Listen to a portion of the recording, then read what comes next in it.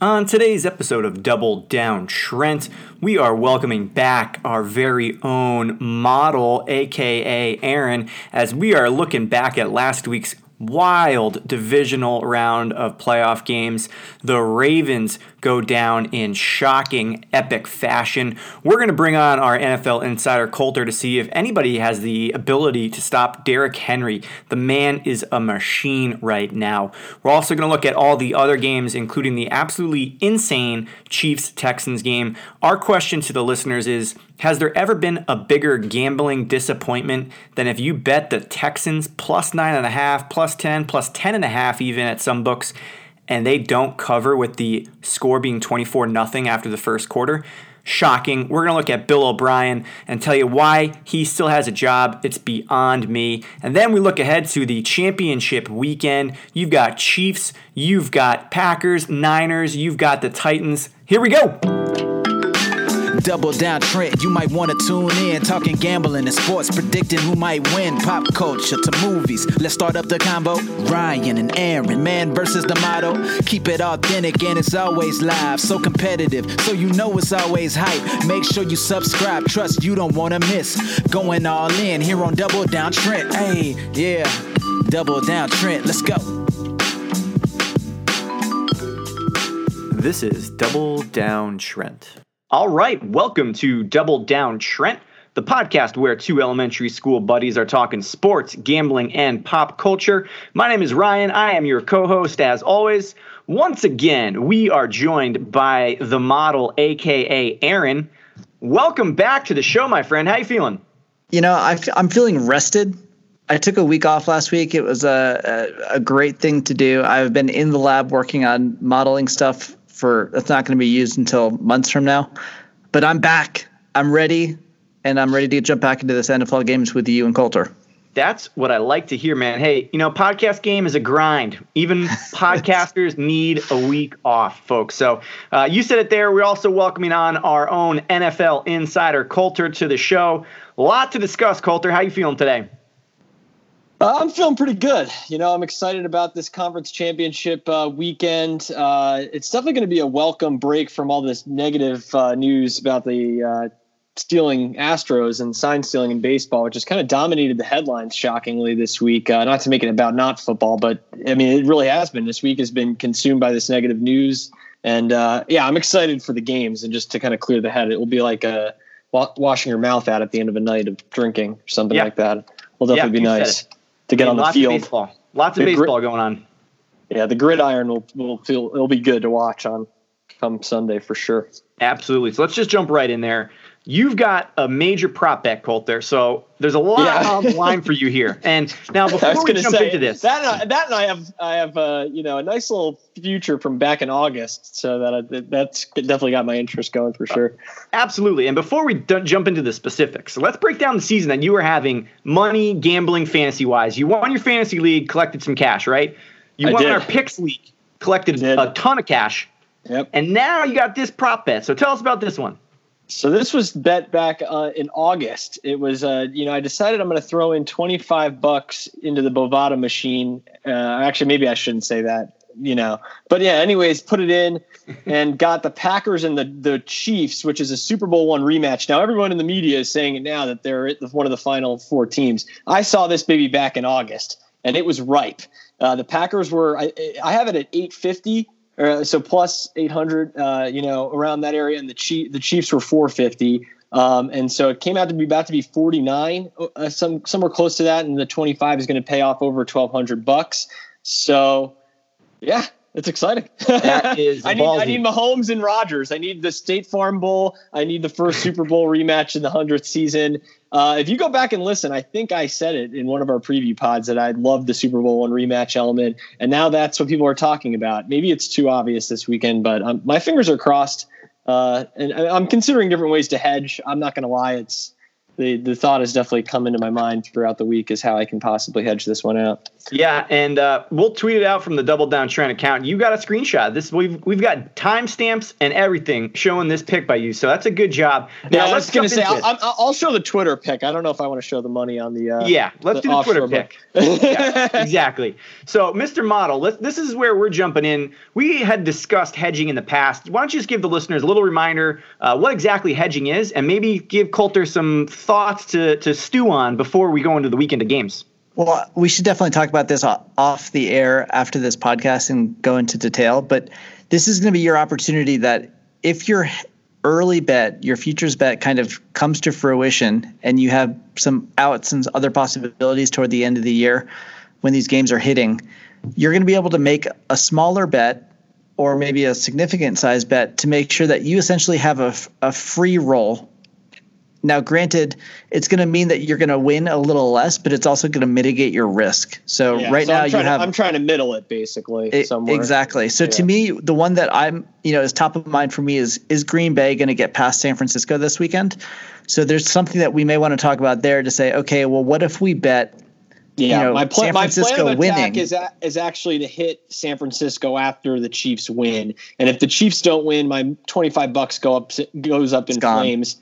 But it doesn't really matter because it's $25. So basically, I'm betting 25 on the Chiefs, which is a ridiculous. What is it? Minus 300 something. I don't have it up right now, but it's so basically that's how I'm going to play it, and then go with the Niners, or maybe do the Niners that morning of, and just have that as an insurance. But that was my kind of game plan. What do you guys think about that? I agree with the model because the Green Bay 49ers game is the first game, so you're going to know how you're sitting going into that game. The Chiefs is the first game. You're right. Excuse me. You're right. The Chiefs is the first game. So you're going to know how you're sitting going into that game.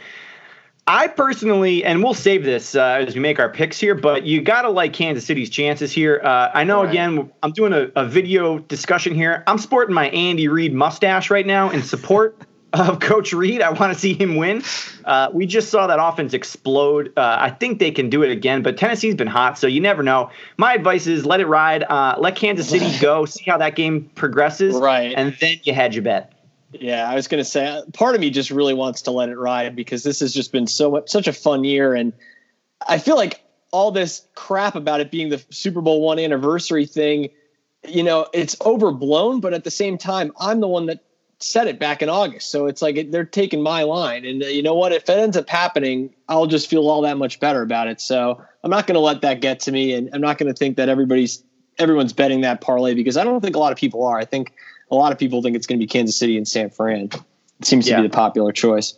I agree. So you got a lot to stew on there, a lot to think about. Oh, yeah. Could be a really good weekend for you, though.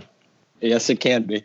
So the other thing we want to do before we jump in and look back at the games from last week, there's a couple of interesting prop bets that we just can't help ourselves to discuss. So I think the first one that we'll do here is the odds to who's going to have the most passing yards this weekend in championship round. Okay, so obviously there's only 4 quarterbacks left.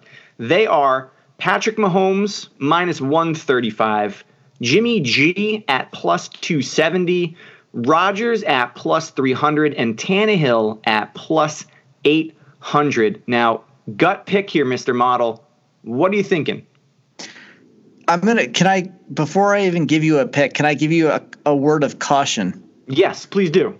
So one of the things that I always like to do on bets like this is I like to calculate the hold that the casino is running. And what I mean by that is you just gave me the odds, minus 135, 270, 300, and 800. You translate that to the implied probability of those winning. So let's just take Mahomes for a second. The implied probability of him winning based on 135 is 57%. Okay. So you add up all those implied probabilities. And typically what you'll see if you do a minus 110 bet on both sides, that's going to be right around 104%. So if you think of something that happens 50% of the time, you pick one, you're kind of paying a 2.5%, let's just call it, kind of rake or hold to the casino for making that bet. On something like this, if you add up all those implied percentages, it's 121%. So there's 21% hold that the casino is doing. It's way more than what a regular bet is going to be. So just make sure that you have a word of warning before you do take some stuff like this, because something like this is just going to be long-term not profitable, just based on how much they're holding. Now, you threw out a lot of numbers, a lot of very above the shoulders, kind of mustardy stuff. I don't even know what you said. Can I process that real quick? Synthesize it. Stay away from this prop bet. Yes. Right? See, now, that's the smart thing to do. You both just offered very smart things. Let me jump in as the resident not smart gambler here, okay? How are you not going to make one of two bets here, okay? The obvious answer is Mahomes, but that's minus 135. I don't hate minus 135. Mahomes just went off for 446 or whatever it was last weekend. The wild card to me, the only one that you possibly think of here is Rodgers at plus 300, but he's going up against the Niners defense who's got a nasty pass rush. You got to bet Patrick Mahomes here. That is a fucking lock. Yeah, I'm just going with the stay away because I don't trust Rodgers' receivers. I don't really trust what Jimmy G has. You know, they looked great at points during that game against Minnesota, and I know they could probably pop off here and be the story of the weekend.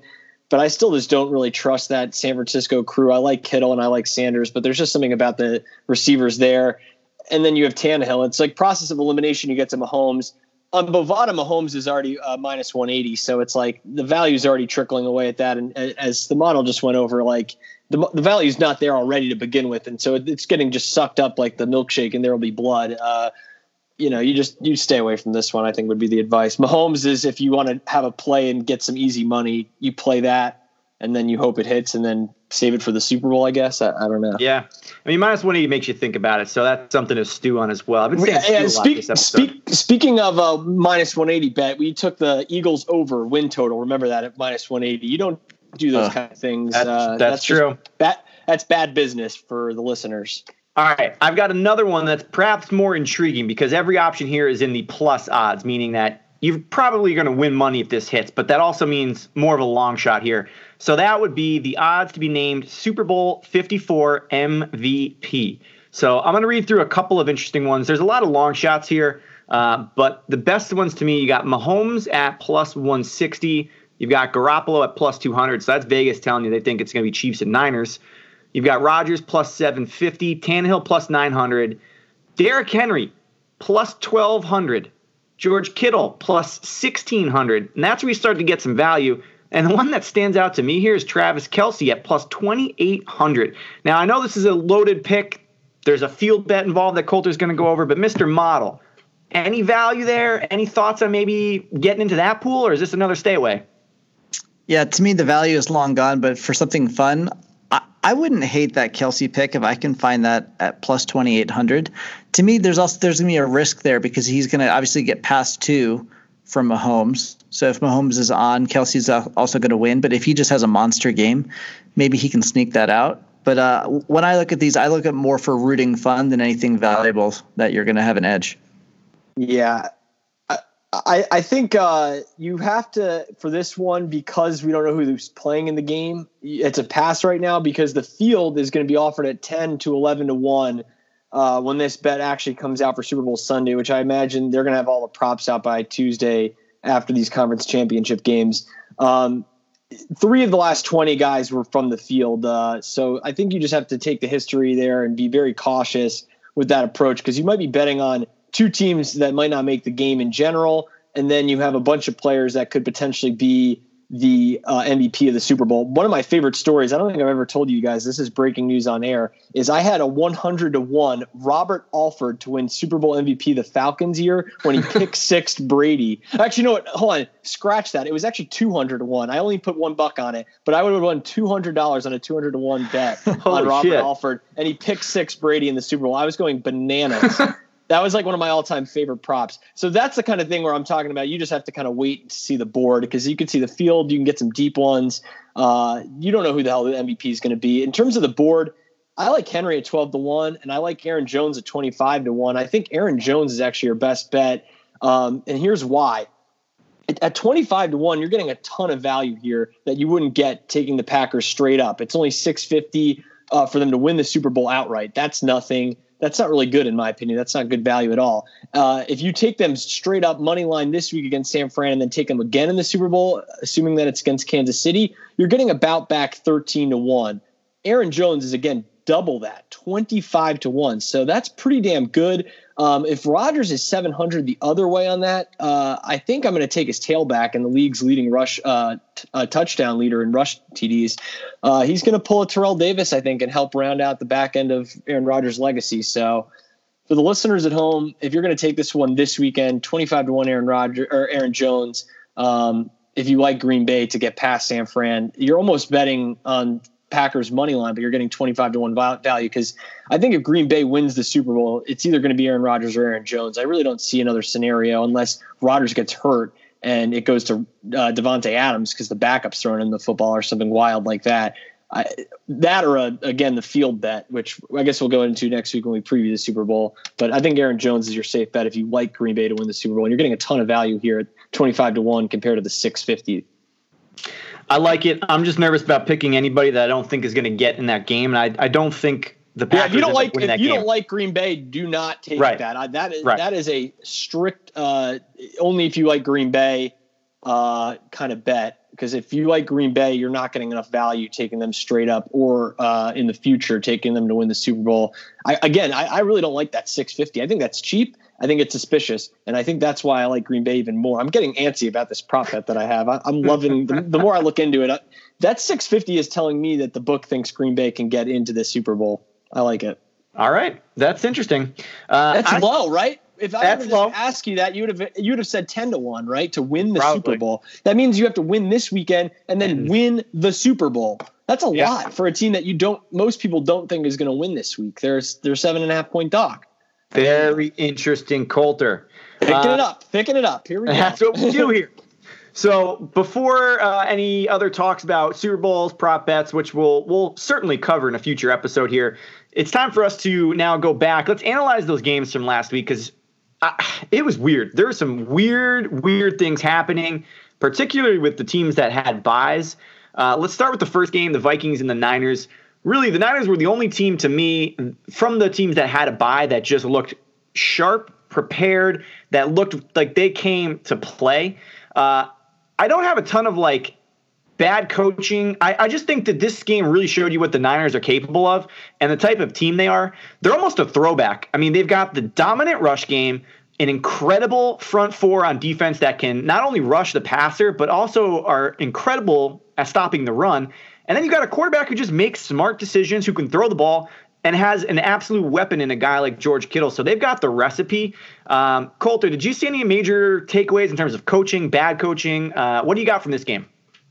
Yeah, no, I think you hit it pretty much right on the head. The Vikings didn't get enough time because they had to play that game Sunday in the Superdome against New Orleans.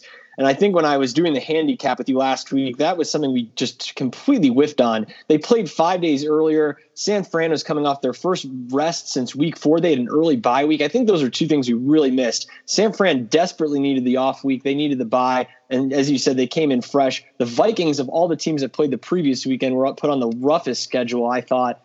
And then we failed to assess Adam Thielen's injury, which happened after we recorded, and that impacted Minnesota's offense. That was the other thing, only other thing that I caught.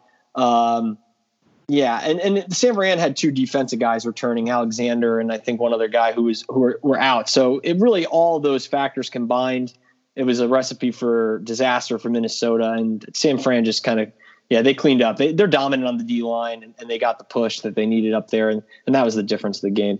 Yeah, you win in the trenches in the postseason. We all know that, right? They've got a throwback model, and I really enjoyed watching the game. I'm curious to see how they're going to do this week against Green Bay. The home field advantage, we talked about it. You never really felt like that was any kind of a factor in the game, but you could just tell that the defense was better, the run game was better, and a lot of the teams in the playoffs, their type of game was jump to a lead and rely on your defense and rely on that running game, and they executed. And that game, to me, wasn't surprising, and I don't think there was really any kind of bad coaching by Mike Zimmer or the Vikings. They just got beat by a better team. Yeah, one other thing I want to add into the listeners, because I've been harping on this point. I'm not necessarily backing off of it, but San Fran at home, you remember I was making that point last week. I did a little bit of research on this, and although they are 3-4-1 against the spread at home, and I don't like that home crowd necessarily because I think it's in the middle of nowhere, they are actually absurdly over 100 points against at home this season. So they've outscored teams at their own house over 120 points, I should say. They've beat up on teams like the Panthers and the Browns, so take that with a grain of salt. But you can't ignore that kind of stat, and I missed that until doing some back-end research after I got my butt kicked by the Vikings +7 last week. So paid the price there, but learned a valuable lesson. Niners gain margin at home, folks. So this is a team that, even though they were 3-4-1 against the spread, they actually somehow were really good. They're really good at beating teams up at home, even though the spread record doesn't show that. Yeah. So let's go to the second game on Saturday, which to me was the biggest shocker of the weekend. Some might say historic victory by the Titans. This game, watching it, was the most frustrating game of the weekend for me. I was watching this game just blown away by, A, how unprepared the Ravens looked, B, just how dominant the Titans looked, and talk about a throwback model of playing football. That's exactly what the Titans are doing. And the NFL nightmare is Niners and Titans. And that's absolutely. Not just because I have the prop bet. I think that's definitely the one that they want to avoid the most. Yeah, because that's giving you 1990s style football that no one really wants to see anymore, except for the teams that are built that way. But for me, Lamar Jackson, when you look at his stat line at the end of that game, if you just looked at that stat line, you would think that the Ravens easily won that game. At the end of the day, his numbers were good, but when you watch that game, he didn't play well at all. He was throwing just ducks. Even when he was scrambling, it looked like he was indecisive here. There's a lot to dissect here, Coulter. What do you got from this game? My big takeaway from this game, and I've liked this guy since the preseason. This is probably one of the only other things I called right was Tennessee. I actually had them winning the division. And it's because I really like Dean Pease's defense in Tennessee. They've missed at some points this season. The secondaries look bad because of injuries, but that front seven is fully healthy, and they're locked and loaded. They're deep, and they got pressure. They beat Baltimore off the ball, and just like the Niners control the line of scrimmage battle. One big takeaway, and you learn a lesson from every game here this past weekend, or at least I did. I got blindsided by Baltimore's offense. They played this game against the Jets on Thursday night, and for some reason I was obsessing over that while doing my handicap last week. And I don't know why. What I failed to apply is that the Jets defense that night was missing 5 defensive starters, and it was a Thursday night, so they were on short rest. But watching that game, Baltimore scored 42, and it looked like if they were actually firing on all cylinders, they could have scored 100. So I was just thinking, wow, Baltimore's historic offense is so good they can't get beat in the first weekend that they're playing. And I just totally missed how good I've always liked Dean Pease and his defense, and I missed that. That was like a blind spot in my rearview mirror. I completely missed. I've always liked that defense this year, but I just thought Baltimore's offense was going to get the better of them, and they just didn't. And Tennessee's front seven is nasty, and that's the point that I guess I missed in doing the pick last week. Yeah, and I'm going to lay out a couple of things that I saw from the game where the game, in my opinion, swung. And it was early in this game, okay?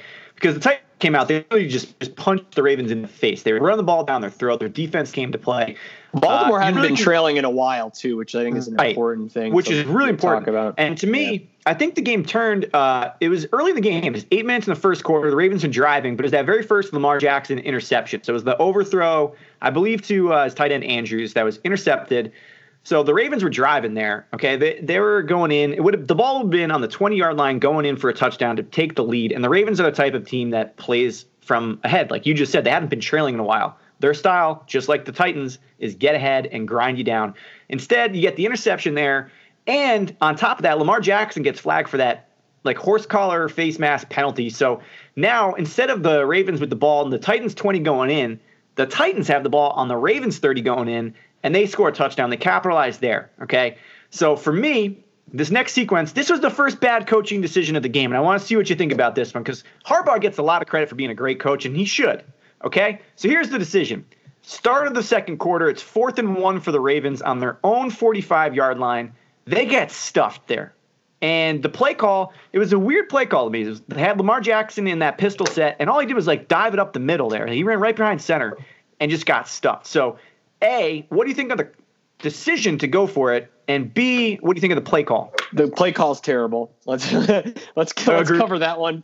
Yeah, let's cover that one first and foremost. Terrible play call, and that's I don't mind the decision. They needed a spark. I mean, that team was just dead from the get-go. And I heard somebody was comparing it because, and being a Bronco fan, I think I was more afraid of the Niners that's happening to, is a 1 seed going down early to a team like this that looked like they were the best offense. It looked like the Broncos when they lost to the Ravens. No, that game was totally different. That game went to overtime, and those two teams were very competitive that day. This was not competitive, and the Ravens didn't look like they came to play after they're getting knocked around a few times. And that was just another play where they just didn't get any leverage up front on the offensive line. And credit to the D line. I mean, Jeffrey Simmons, this kid that they drafted, I mean, I feel stupid that the Broncos didn't get him. He looks dynamite. Daquan Jones, Jarrell Casey. I mean, these guys are lightning in a bottle up front. Wesley Woodyard, former Bronco, just calling him out. I mean, these guys are great.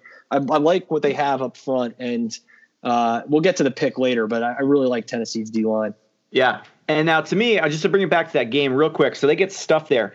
The very next play, and I swear on all things holy, I turn and I go, they're going to take a deep shot. This is the perfect time to take a deep shot here. Colter, you play football. What does every coach tell you after a change of possession?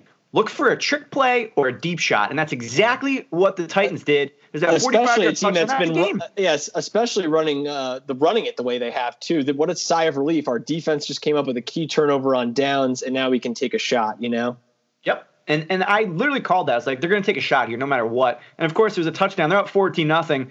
That's the game right there. That was exactly what the Titans wanted. Get up, get a big lead, and then just rely on Derrick Henry, and that's what they did. I have a stat, though. It is confidence booster for Tannehill, too. It's the right time to take a shot because if it works, his confidence is soaring, which it was all game, even though he really didn't do much at all again, which is the amazing part about this Tennessee run is we have a team that's threatening to make the Super Bowl with basically no quarterback passing yards in the modern NFL.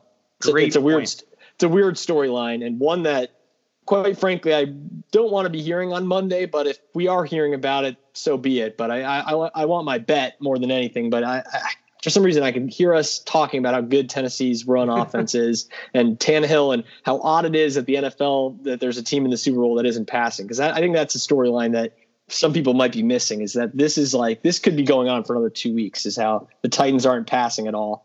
They honestly games. They remind me of the 2007 New York Giants, where they had Brandon Jacobs, they had a crazy defensive line. Like, they kind of remind me of that. Now, last stat from this game before we jump into Sunday's games.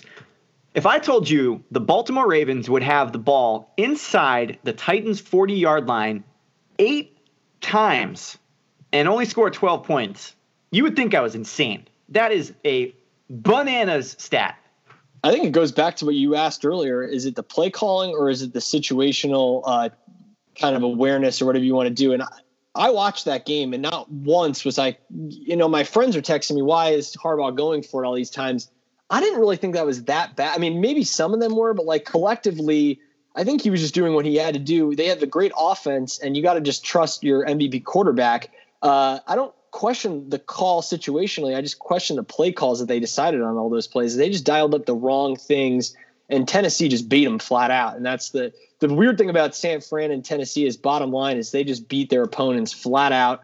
And there wasn't, any rhyme or reason to it other than they were just better up front, just football at its finest. That was my takeaway from Saturday, at least. And that Baltimore didn't like getting hit in the mouth at all. They just never recovered from that. So let's go to the big. I was going to say these two games are like the little mini appetizer before the meal that you're starving yourself for at a wedding or something. The Texans-Chiefs game had to be one of the most wild playoff games in the history of the league. Even more so, probably one of the most insane gambling football games that you'll ever see in your life. So do you guys, either of you, Mr. Model and Colter, do you ever think in the history of NFL gambling, there is a team that had a 34-point lead after a quarter and didn't cover that spread? Do you think that's ever happened? Yeah. You mean a 34-point cover? Cover, yeah. Yeah. No, I don't think it's ever happened. It's implausible. I mean, talk about, you just said the Baltimore thing, 8 drives and 12 points. I mean, that you just think about it in your head and you're like, that can't happen. Yeah. But it did happen last Sunday. It's pretty wild. Not only did they not cover, but they lost outright by 20. So this is our guy. Let's go into this because this is our guy we've talked about, Bill fucking O'Brien. It almost seemed fitting that the guy that we've been circling around all year, that this happened to him, the gambling apocalypse for the Houston franchise. Not that it really affects the franchise that the gambling thing happened to him, but like it really is statistically an anomaly for sure. If there's anyone out there who doesn't think that momentum plays a factor in sports, especially football, I would put this game tape on and just watch it because this is where the game swung. Okay, so the Chiefs are up 21-0. It's 4th and 1 on the Chiefs' 12-yard line. Texans have a chance to absolutely end the game. And it looked like they were originally going to go for it, but then O'Brien calls a timeout. Now, I would love to know what was going on in the headsets there because he goes out instead of going for it, kicks the field goal, plays it conservative. Now, the Chiefs, you can say, yeah, you go up 24-0 on the road there. I can understand the conservative play there. Chiefs weren't moving the ball, but the Chiefs were moving the ball. All that was happening was they were dropping bad passes. So now it's 24-0. The very next kickoff, Chiefs get a huge return. They score a touchdown in less than a minute. So now it's 24-7. Texans get the ball back. What happens? A quick 3-and-out. They bring the punt team on. Now, this is the decision to me, okay? Because Bill O'Brien, you got to be consistent, okay? If you're going to be conservative on the field goal, you got to play conservative there and punt the ball. But instead, he runs a fake fucking punt on 4th and 4 from his own 32-yard line. Hell of a play by the Kansas City guy, 49 Sorensen, I think is his name. That guy was my MVP of the weekend. Swung the momentum. Can't shine praise upon that man more than, he really deserves all of it. It was a hell of a friggin' tackle, and kudos to him. Yeah, and who knows what happens if they convert that, but he does it. He Absolutely. made an incredible play. Absolutely. So, game-changing play and just a great one-on-one tackle. Love football. That's why you love playoff football right there. Exactly. And you talk about all of the momentum draining and flipping to the Chiefs because that stadium was silent. And now all of a sudden they're going nuts. It was kind of hard to watch the second straight home crowd just get completely brutalized in a row. And then it was like the opposite. They just had like joy and momentum. And I hate the Chiefs being a division rival, but it was getting hard to see that happen again after it happened in Baltimore the night before. Again, I hate Baltimore too, but watching home crowds just get completely killed like that is definitely hard to watch sometimes, even if you don't like the team. Yeah. And what was the most shocking thing to me is they were up 24-0 going into the quarter. They're down 28-24 going into halftime. We should say too that all the special teams errors, that's why they were in such a hole. And that's why, did we mention that the spread while they were down or the money line was only 3-1? So Vegas all along, even down 24, respected the Chiefs enough to not even put it at 5-1 or 7-1 or 10-1. It was 3-1. Those bastards. Bastards. They know it all, don't they? I had a buddy call me outright in-game live betting. He's like, Chiefs are now 14. I can bet the Chiefs money line to win it. Should we do it? But the odds were negative. He was getting negative odds. It's like, wait, no, let's not touch that. And then in my head, I'm like, how the fuck is Vegas setting negative odds here down 14 in the second quarter? So only because you don't touch it, just because of that situation. Your friend is asking you and you're thinking negative odds, no way. Yeah. Even maybe 3-1, no way. Even when they're down 24 points, you realize what a deficit that is? It's crazy. And they just erased it, which I'll go as far to say this, not to skip ahead and past the Seahawks-Packers game.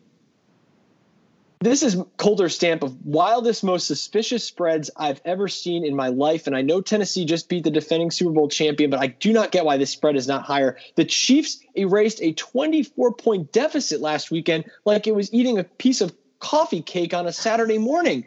That was insane. And they're only favored by 7.5, 7 in some shops. Vegas is trying to pull one over on the public here. Be careful betting Kansas City. I think that's so shady. I think it's the shadiest line I've seen in years. I don't understand it. Yeah. I love Tennessee. I love that team, and I'm taking them. Spoiler alert, but I think that line is so suspicious. We will get there. They did historical things on Sunday. It's crazy to put it in perspective. It's insane. We'll get to that one. The last game, I really don't have much here. Seahawks-Packers. You got vintage Rodgers. You got vintage Russell Wilson. To me, really what it came down to was Wilson just didn't have the weapons. I mean, he's got DK Metcalf, but let's be honest, he's a rookie.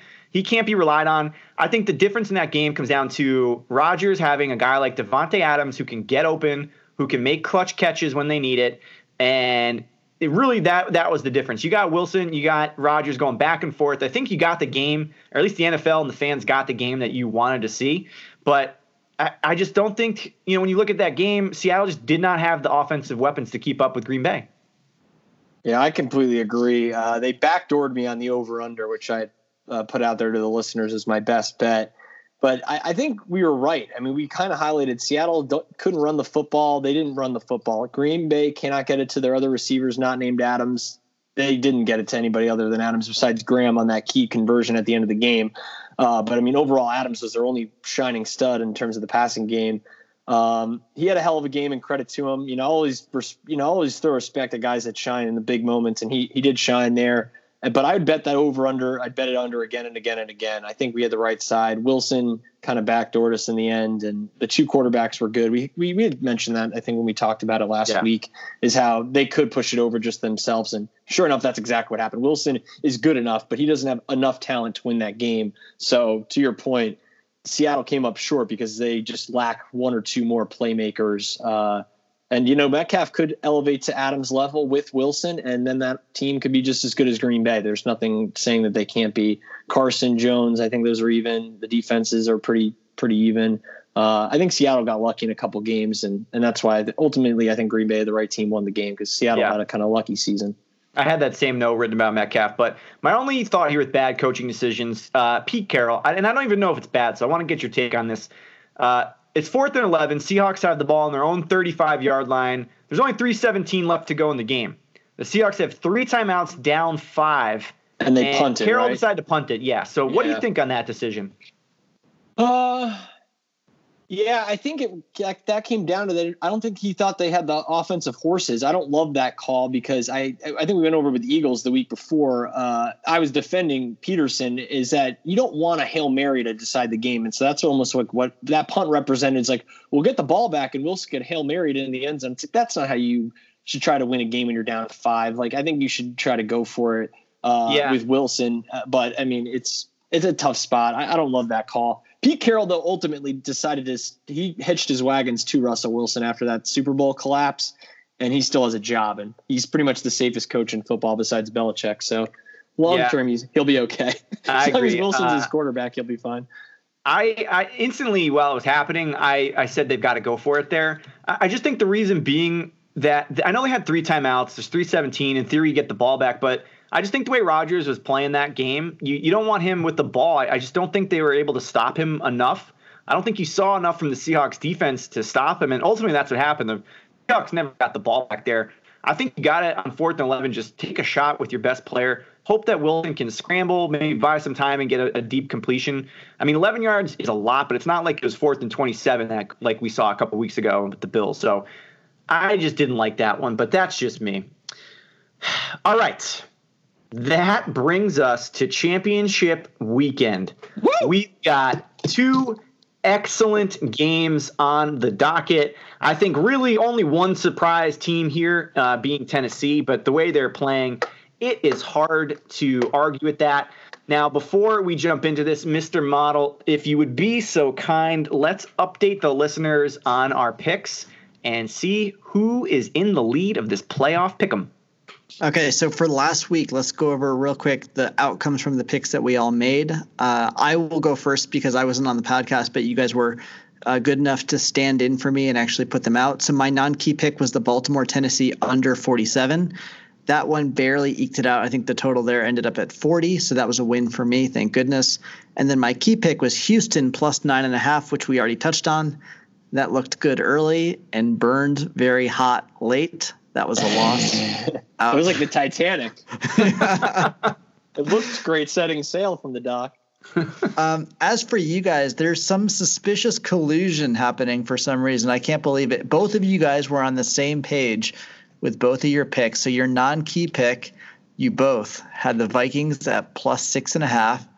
That turned out to be a loss. I'm not sure what you were thinking there. I really think you guys were riding the momentum from the first Vikings win, but they just did not show up against those 49ers.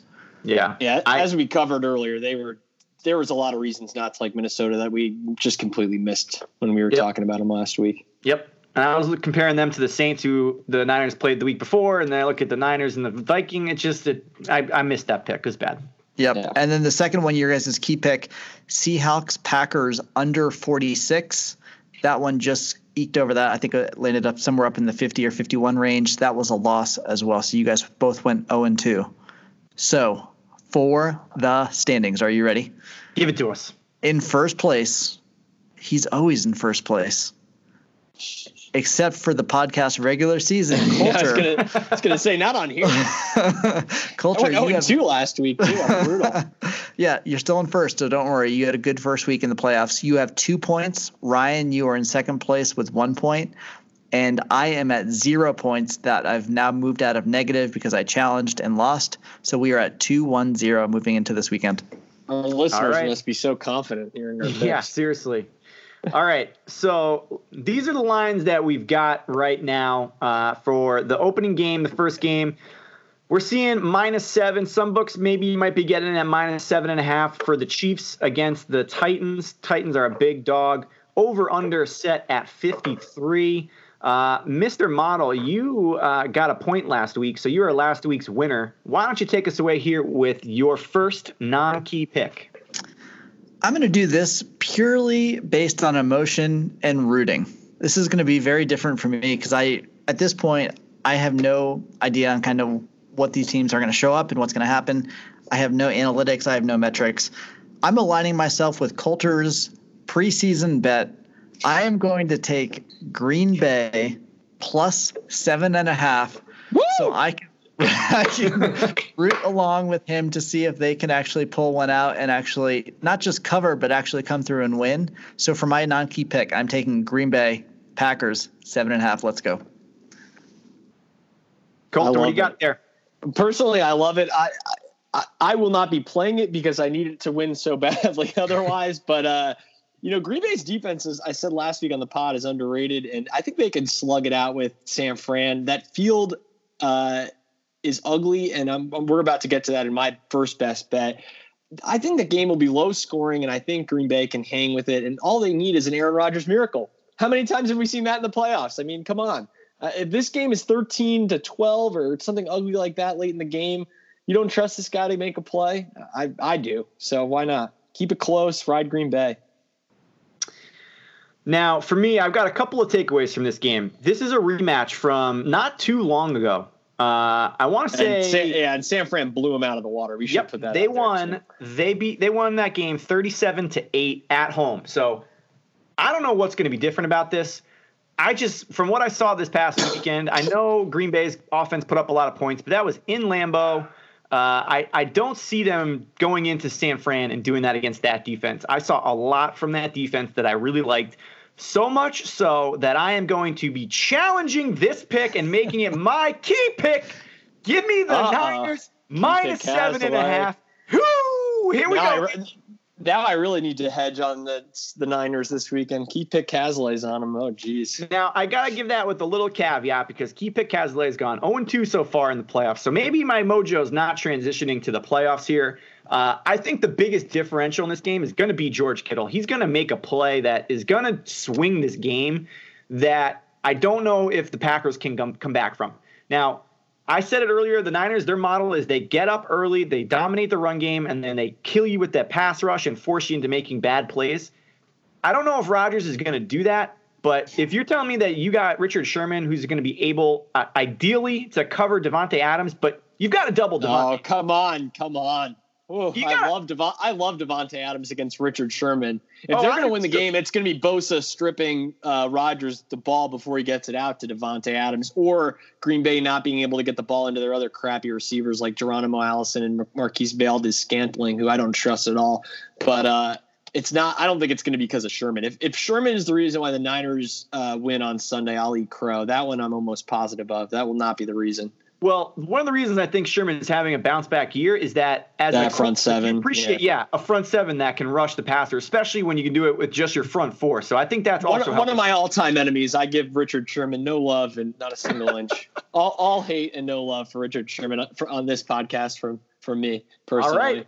Well, there it is. You can send it to him. I don't really give a crap. I'm having a good. I'm having a good season. I'm feeling pretty confident. I'll chirp the chirp master, Richard Sherman. And by the way, I should add again, not to keep segueing into my best bet, but Richard Sherman, as much as I dislike him, does factor into my first best bet, and that's the under. I love the under in the NFC Championship game. In fact, while we've been talking and digressing and theorizing here on this podcast, I've come up with a little $100 wager that might be a nice little out for me is San Fran money line and the under at 46.5, which is live right now. I kind of like that. It pays off at 150. It kind of is a little bit of a middle, not a ton, but I love the under in this game, and I might as well put on the Niners just for the hedge sake with my prop bet. Or my prop bet from the August. But anyways, let's get to this best bet. Under 46, ground game. These teams each have a stable of running backs who they're going to look to establish early, dominate the line of scrimmage. Both teams are going to want to do that. An interesting prop bet that's probably a little too niche for our listeners unless they are in Las Vegas is the first half over-under. I really like that one. I like this game to start slow. I don't trust Jimmy G against Green Bay secondary. I don't trust Jimmy G playing from behind. I think we might get a double dose we had it with Lamar Jackson last week. If Jimmy G falls behind in this game by 10 points, do you really trust this guy to come back? That's why I kind of am getting really excited about my Green Bay pick here, because I just love the situational spot where they fall behind in the first half in an ugly game where maybe it's 9-3 and he just can't come back for some reason. I know the Niners have some explosive players and the Packers have Adams, but I think both secondaries are more favorable. I think Green Bay's match up well against San Francisco's receivers, and I think San Fran, although I hate Sherman again, matches up well overall. Their secondary does well against the Green Bay receivers, and they've got great pass rushers, as we alluded to earlier. Bosa, the Smith brothers. I mean, they've got guys on both sides, DeForest Buckner, who are going to cause just hell for the quarterbacks. And mention the turf factor, Levi Stadium. You guys are college bettors. This has been a house of horrors for overs, not only in pro football, but also in college. I'm shocked here that the early money has came in on the over, pushing it all the way to 46.5. It started at 45. I think all the people that are taking the over are ignoring this factor. This is a stadium that cashes in on unders. Perhaps it's a fade of this trend that the money is coming in on, and they're trying to fade the history. But all I see looking back over the last 5 years of this stadium, and you guys feel free to correct me if I'm wrong, is under after under after under in almost every big game that's played here. What do you guys think about this one? Yeah, this one kind of makes me nervous. The only reason being is I feel like this can play out exactly like the Packers-Seahawks game. I don't know. Like that game to me it started off really slow. I think at halftime was like 17-10 or 17. Like it was low scoring in the beginning of the game. But then all of a sudden, like a couple of things happened that made me feel like this potential game could play out very similar to that Seahawks game. I do think, though, that the Niners offense can put up points here. So I got them pulled up here, Coulter. I'm going to quickly read through the points they put up this season. Now, it's going to be every game, but I'll go quick. 31, 41, 24, 31, 20 to start the year. Then they put up 9. Hold on. Let's not mislead the leaders, man. They had dose pick sixes in the first week against Jameis Winston, and they played the Bengals, who were a historically bad team on defense to begin the year. Those were 2 easy wins on the road. This team was all about picking on weak teams. They beat the Cardinals twice, the Redskins. That's true. They played weak. This is not that good of an offense. I like their running backs. I like their depth. I like their offensive line. They've got great tackles. But the Jimmy G factor has to be highlighted, emphasized, and underlined for our listeners. He played with a lead last week, a comfortable spot. He's comfortable playing with a lead. I don't necessarily trust him playing from behind. Packers jump out, San Fran. They're going to try to come back on the ground and slow the game down. I think the under, that's why I like the under. If in both situations, even if San Fran jumps out to a lead, what are they doing? They're running. If Green Bay jumps out to a lead, San Fran is going to run and try to play it slow and get back into the game, not with a big play. They're not going to take a downfield shot to Sanders or Samuel if the game is 10-3 in the second quarter. They're going to run the ball and just try to get back and tie the football game and play conservative, I think, personally. Do you take into account at all, though, the Saints game? That would be my only caveat there where you saw Jimmy G shoot it out. That's why I think you nailed it.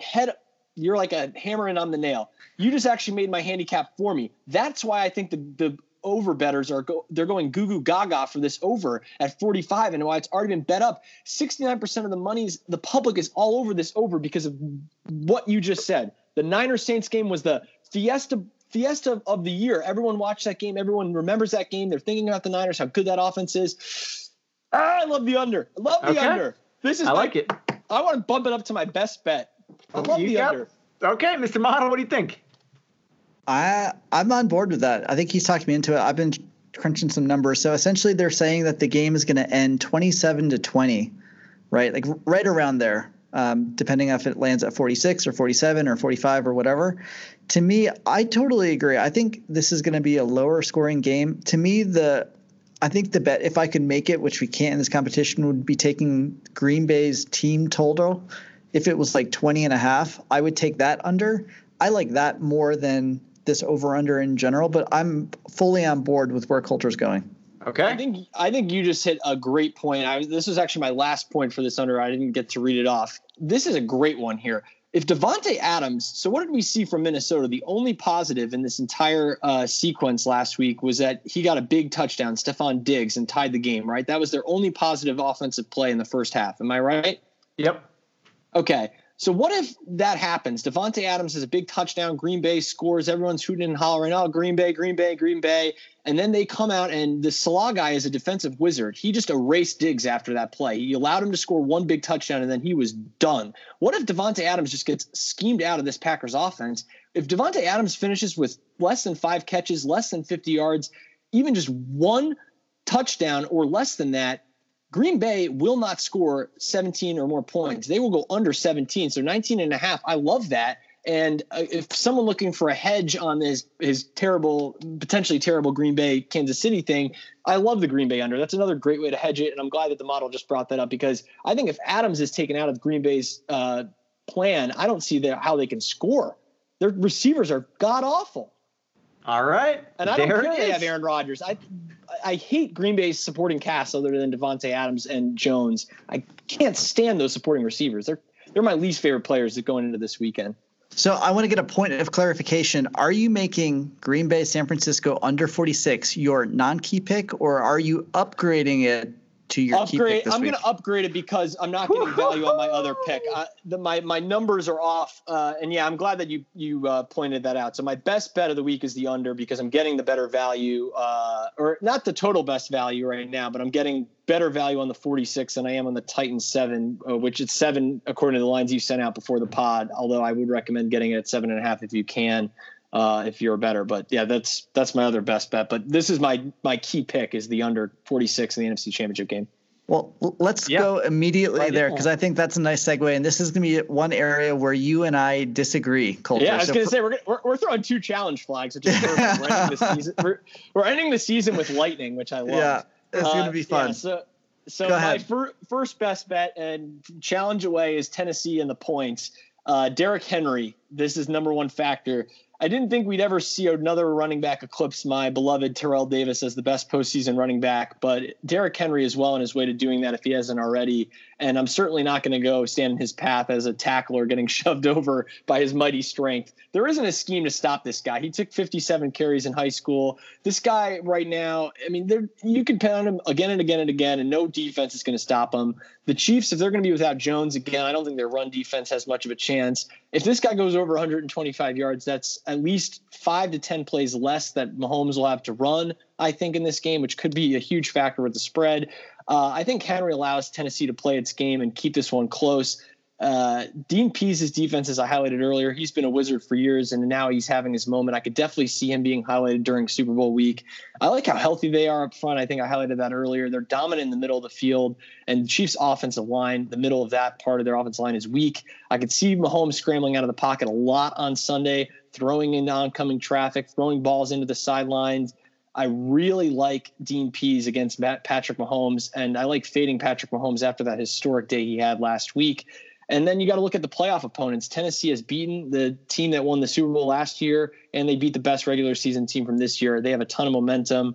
More importantly, whatever momentum advantage the Chiefs might have gotten from Sunday has to be diluted in terms of the factoring into the points, because they played the worst team in the postseason that was remaining, and that's Houston. Houston fell behind 16 points to Buffalo at home. I think Buffalo is the worst team in the playoffs besides Houston. So I just don't think Kansas City's common or the playoff opponents, if you add them up, that's, I think, maybe why the line is so light, because I don't think Kansas City has necessarily played a great team, whereas Tennessee has now beaten 2 great teams in the playoffs.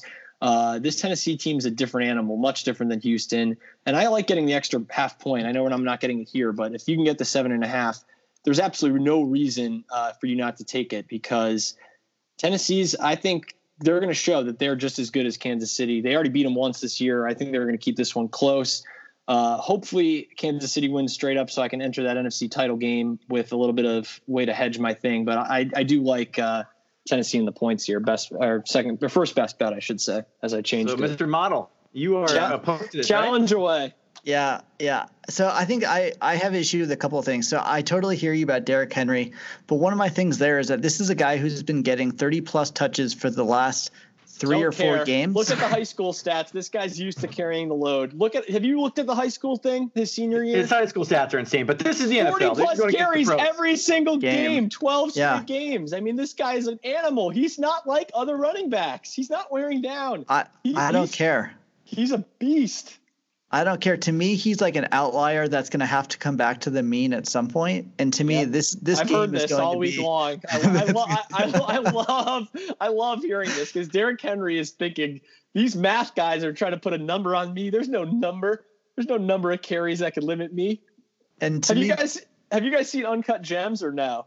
No, not yet. I've been dying to see it. I just haven't gotten around to it. I was going to say there's a great scene where Sandler pumps up Kevin Garnett. If I was in Derrick Henry with the locker room, I'd give him a very similar speech. I'd be like, these number analytic motherfuckers, they think they know you, but they do not know you. Run it down their throat and prove again that numbers and math and that stuff, it doesn't matter when you have an animal like this. This guy can run again and again and again and again and again and again, and he's going to on Sunday. I love it. I love hearing the Derrick Henry factor for why you should back the Chiefs this weekend, that he's going to wear down. Not going to happen. Not even close to happening in this game.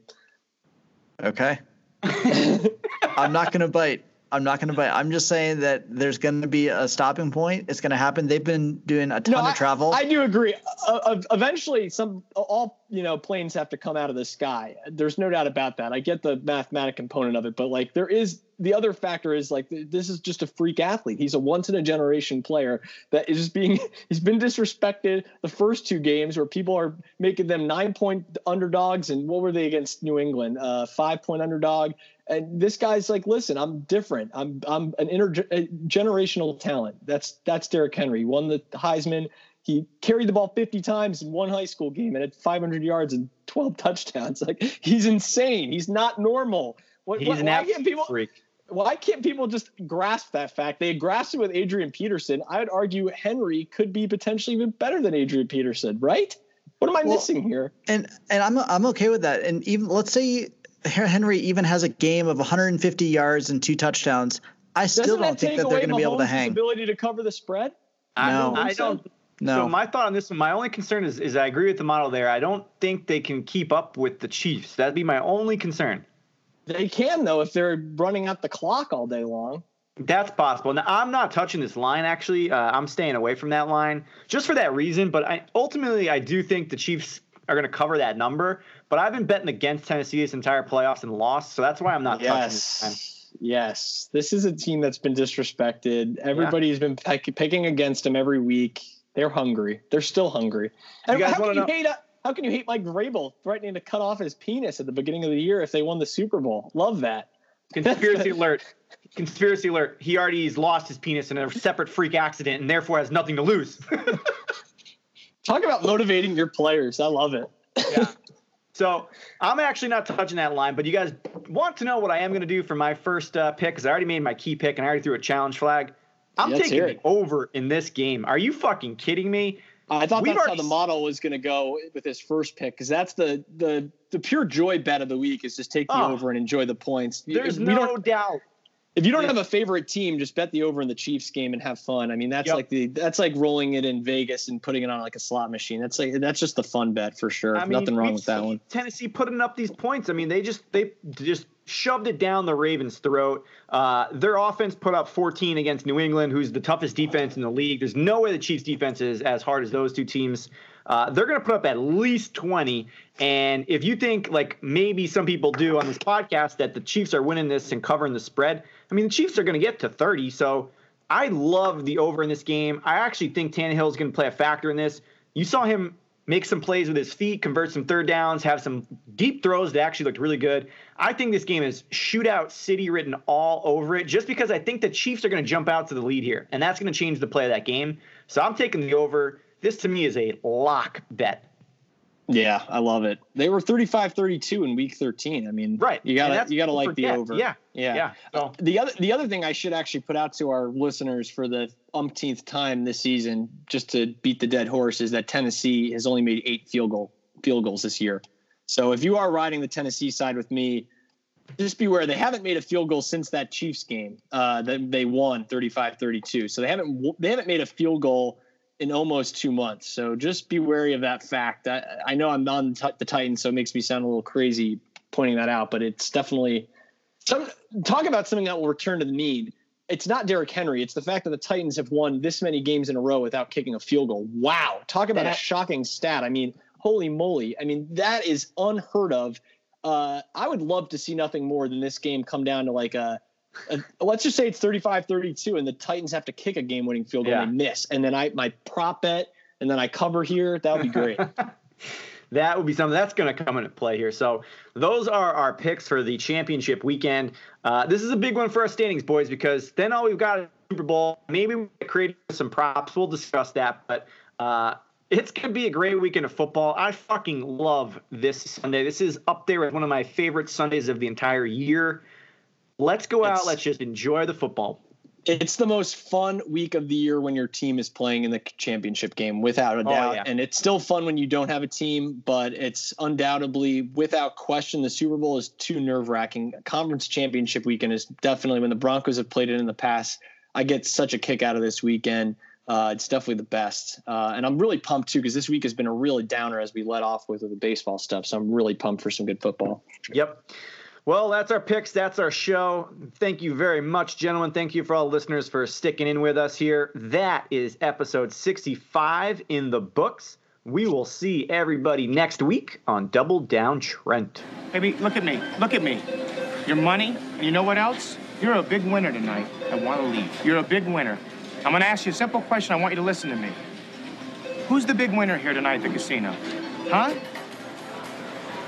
Mikey, that's who. Mikey's the big winner. Mikey wins. Fucking ass. All right, fine. I'm an asshole, but you know what? You're the big winner tonight, Mikey. You're the big winner in more ways than one.